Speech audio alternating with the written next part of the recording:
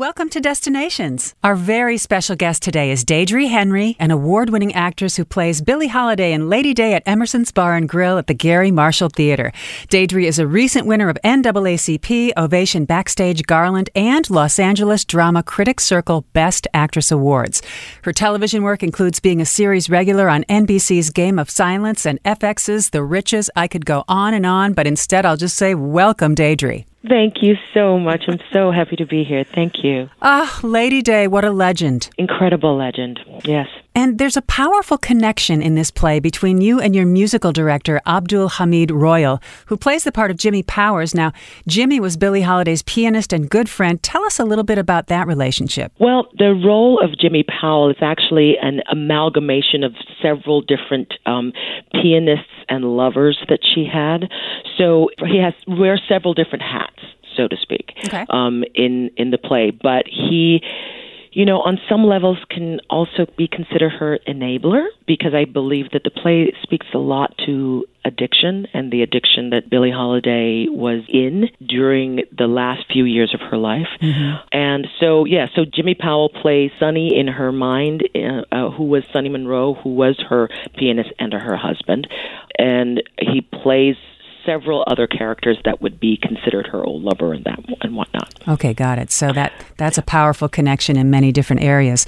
What do you think is the toughest thing about playing such a legend as Lady Day? Well, the toughest thing I think is that, Billie Holiday didn't have the most dulcet voice. She didn't have a tone. She didn't have a voice like Ella or Dinah or any, Dinah Washington. She just didn't have, but she was the quintessential musician. She knew how to use what she had to create images, to create feelings.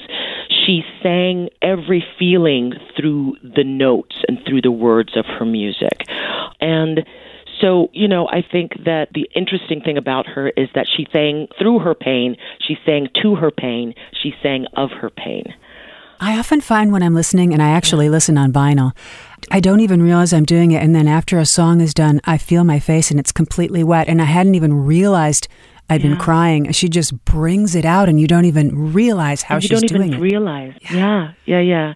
And so, my thing is that I'm not Billie Holiday and I don't try to mimic her. So in this production, I use some of her phrasing. I tried to find some phrasing and tried to find some, like what she was going through and how she would approach the music. But it was less important for me to mimic her or do an impersonation of her than to getting to where she was at that time. This play takes place 4 months before she died. Lester Young, her best friend, had just passed. And in just my research and whatnot, there are many people who said that right after when she was coming back from the funeral, she said, "I'm next." She was dying from cirrhosis of the liver. When she went to the theater to perform at Emerson's Bar and Grill, or that last performance, there were 7 people in the audience. No. So what does that do to you? And in that, what do you choose to share? Because she had a contract, she had to sing. But where do you go in that moment when you come out, and who knows if those people who came to see her were her fans, were there to see the train wreck that was about to happen? Who knows if there were more people there, but she came out so late that they left, because she was pretty notorious for performing late or not showing up, or only showing up and singing 2 songs and that's it. Yeah, so, Laney Robertson, when he wrote this, that was the thing that was most intriguing to him was, where does a person go? Where do you go when you're an icon and your last performance and there's 7 people there? So they're going to get the most and the best and the all and the every. Well, they'll certainly get the sweetest part of the heart that's left, because I think a certain part of the heart knows. Mm-hmm. Yeah, I agree. And as you said, there are as many stories as there are songs in this production. So you're not just singing, you're storytelling. Yes, 36 pages of dialogue. So that'll do. I've counted them. Wow. Yes, so you get a really nice taste of her history, and and it's funny and sad and poignant, and I try to embody at least a little bit of where I think she was, and the humor that she had, and her rallying and her struggle. She was fighting addiction at the time, and so I think you kind of get a full taste of the emotional roller coaster that she would have been on. If you had to put a button on it, what is the best reason you can think of for anyone in our audience listening right now to just get up and get their tickets and join you for a night of theater and music at the Garry Marshall Theatre? Oh my gosh, your heart will explode. It will fill you and fuel you with a joy and a grasp and a zest of life and the fullness of what Billie Holiday brought to herself and her music and her fans. I love it. That's a good enough reason as any. Yeah. Now, you've also appeared in this same role at the Portland Center Stage and Actors Theatre of Louisville. You're a veteran of stage and TV, and we've seen you in many national commercials. What are some of those commercials? Well, there's only one national commercial. I'm the spokesperson for Popeye's Louisiana Kitchen. Aha! So give us a taste. Give us a taste. I don't lead with that, okay. but I've been doing it for 11 years, and I'm so proud of the work that I do for them, and they've been incredible to me. Congratulations! I know how hard those nationals are to land. So wonderful work on that. Yeah.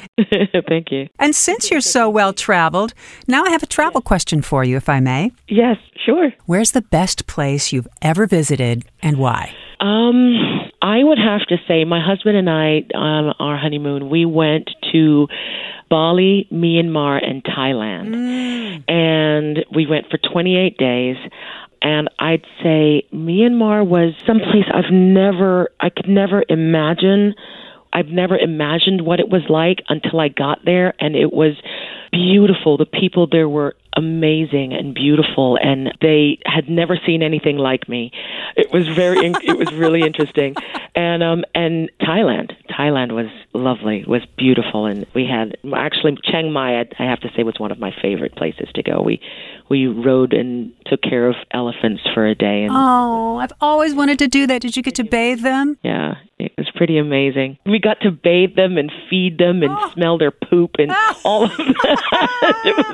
It was fantastic. A glorious mess full of hoses and trunks and people and animals. Oh, just the best. Yeah, it was great. We got to ride on their backs and ride around their necks. Yeah, it was great. And was this a sanctuary for elephants? Yes, it was a sanctuary for elephants. So you had people who basically took care and nurtured them, and every day they had certain specific handlers that made sure that they were well fed and made sure that they were taken care of and nurtured. And then you have the tourists who come in and they basically take the job on for a day.